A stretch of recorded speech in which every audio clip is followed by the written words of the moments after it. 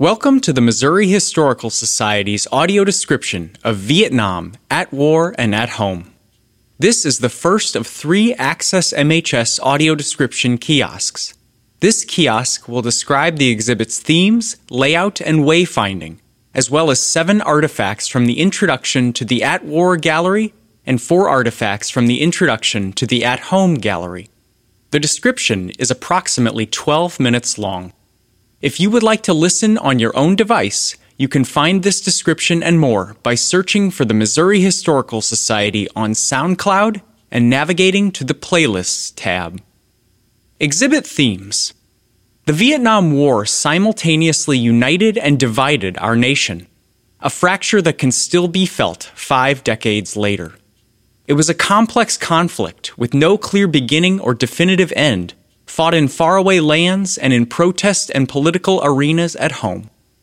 While American forces amassed many victories, there were also countless tragedies, and the necessity of the sacrifice of millions of men and women is still questioned today. Vietnam at War and at Home examines the era between 1955 and 1975 through 2 distinct viewpoints, the war front and the home front. These separate but parallel storylines will allow you to experience the physical and emotional distance between Southeast Asia and St. Louis, examine the war's impacts, and evaluate the conflict's legacies. Your convictions may be challenged or your passions reinforced, but the diverse array of experiences within the galleries will illuminate this turbulent era in American history, offering lessons from the past and connections to today. This exhibit includes sound, images, and descriptions of activities of war that may be disturbing or traumatizing to some visitors. When those elements are described in this recording, you will be notified ahead of time. Exhibit layout and wayfinding. This kiosk is located just to the right of the exhibit's entrance, which also serves as its exit. An accessibility map with braille and raised lines is also located here. This map identifies the floor plan and highlights the location of other audio description kiosks, tactile experiences, videos with open captioning, and additional accessible features. An emergency exit is located directly across from the exhibit's entrance, to the left of this kiosk on the other side of a freestanding wall that is in the center of the space. The small rectangular space you are in now is the introduction to the exhibit. It is flanked by 2 larger, roughly identical rectangular rooms with similar layouts. Each has a small theater in the center that seats about 6 people. Informational labels, images, and casework containing artifacts are displayed on the exterior walls of the theaters and around the perimeter walls. The gallery to the left of the entrance tells stories and displays artifacts from the war front in Southeast Asia, and the gallery to the right of the entrance tells stories and displays artifacts from the home front, specifically here in St. Louis. Visitors are invited to choose their own starting point. In the At War Gallery, visitors are invited to move in a clockwise direction around the room to view the 6 different sections, as well as the theater in the center. Just inside the gallery entrance is Section 1, Imperialism and Communism pre-1955. To the left is Section 2, Building the Forces, 1955 to 1973. Continuing in a clockwise direction is Section 3, The Battles and Action, 1961 to 1968. The second audio description kiosk is located in Section 3 on the back wall of the room. Section 4 is Power Shift, 1968 to 1972. Section 5 is Exodus and Homecoming, 1973 to 1975. Section 6, Legacies, 1975 to present, is the last section in the At War Gallery and ends at the gallery's entrance, which is also its exit. In the At Home Gallery, visitors are invited to move in a counterclockwise direction around the room to view the 6 different sections as well as the theater in the center.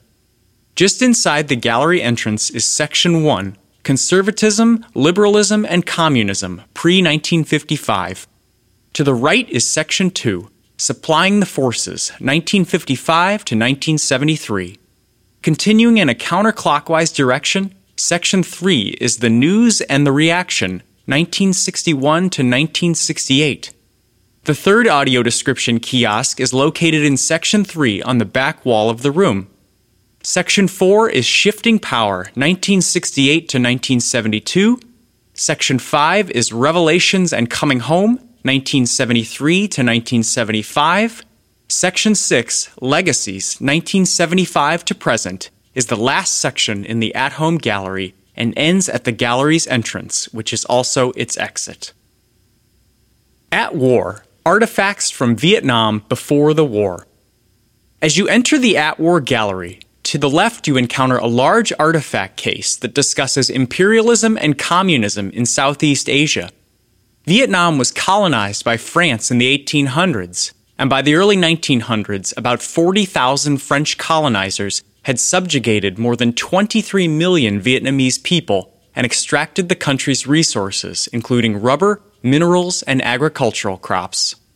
The area under colonial rule was known as French Indochina until revolutionary leader Ho Chi Minh declared Vietnam's independence, and the 1954 Geneva Accords established the Democratic Republic of Vietnam in the north and the State of Vietnam in the south. This case displays 7 artifacts related to life in Vietnam before the war, all of which will be described here. Behind the artifacts is a photograph of a Vietnamese landscape that fills the entire back of the case. Cultivating tools. On the left side of this case is a selection of 3 Vietnamese cultivating tools. From top to bottom, these tools are a scythe, a hoe, and a froe. All 3 tools have worn wooden handles and flat, blunt iron blades. While the blades vary in length and type, each handle is about 10 inches long. The scythe has a wide, flat, slightly curved blade that comes to a point.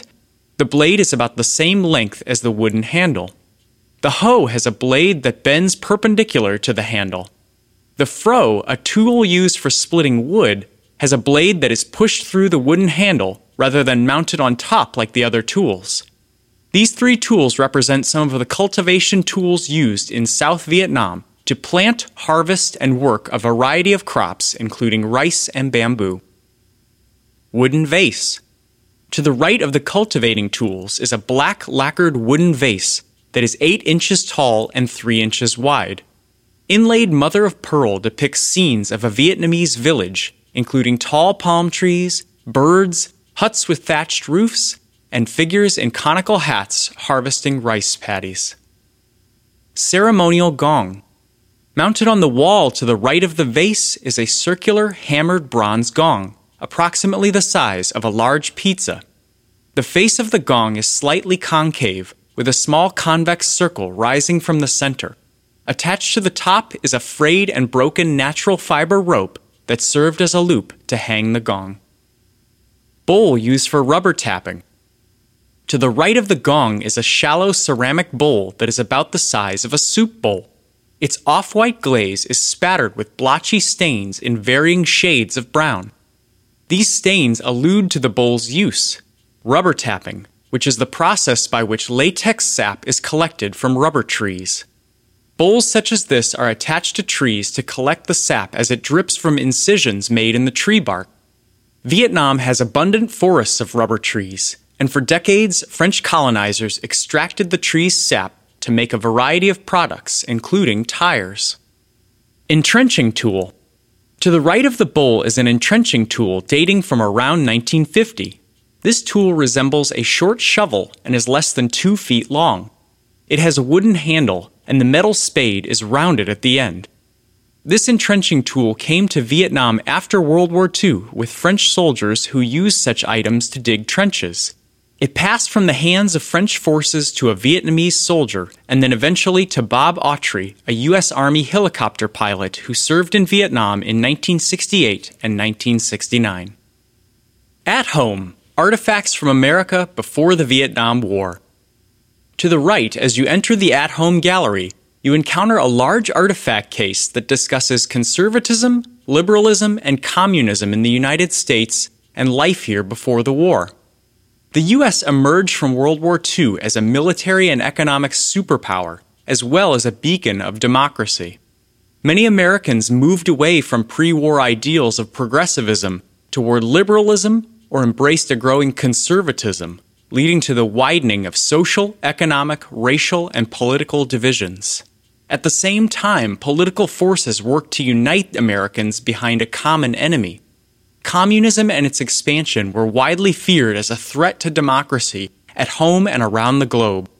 In this case are 4 artifacts and images that represent this theme, all of which will be described here. Behind the artifacts is a black and white photograph of an American living room with a brick fireplace and patterned upholstered chairs that fills the entire back of the case. Eames chair. At the far left of the exhibit case is an Eames chair, a low wooden chair that dates from the late 1940s to mid-1950s. 2 broad wooden shells form the chair's seat and back. These pieces are connected by a bent wood spine and supported by 4 thin legs that curve down from the seat. All parts of the chair are made from the same light brown plywood. The Eames chair exemplifies post-World War II modern furniture style. Its sleek lines and simple materials were a striking divergence from the ornate, heavily upholstered furniture of previous decades. The original design for this chair was developed by Charles Eames and Eero Saarinen, architect of the Gateway Arch. Later, Charles and his wife Ray perfected the chair's construction using techniques that he had employed while working for the Navy, molding plywood splints to conform to the shape of the human leg. Eames furniture has become a staple in many modern homes and is still produced today. Serving bowl. On a platform above and to the right of the Eames chair is a shallow melamine plastic serving bowl, which is 10 inches wide and 2 inches deep. It has a light gray surface. A ridge in the center divides the bowl into 2 parts. Set of dominoes. To the right of the chair, below the serving bowl, is a set of black dominoes with white dots arranged on a platform surface as if in the middle of a game. Some of the dominoes are laid flat in the center, mostly end to end with the occasional right angle. Other dominoes are arranged in small groups, turned on their sides and facing away from the center, as if toward individual players. Philco television. At the far right of the case is a Philco television, a heavy cathode ray tube television that is about 3 feet tall, 2 feet wide, and 2 feet deep. The television's exterior resembles a piece of furniture, such as a small dresser. The wooden exterior is deep brown with shades of gold on the buttons. The slightly convex glass screen is located on the upper third of the piece. Directly below the screen is a control panel with 2 large golden brown dials and 2 smaller gold buttons. In the center of the control panel is a rectangular tuning dial with a gold knob directly below it. The lower third of the television cabinet, where the speaker is located, is covered with a golden brown mesh screen. This concludes the first of 3 Access MHS audio description kiosks. Thank you for listening to the Missouri Historical Society's audio description of Vietnam at war and at home. Find yourself here.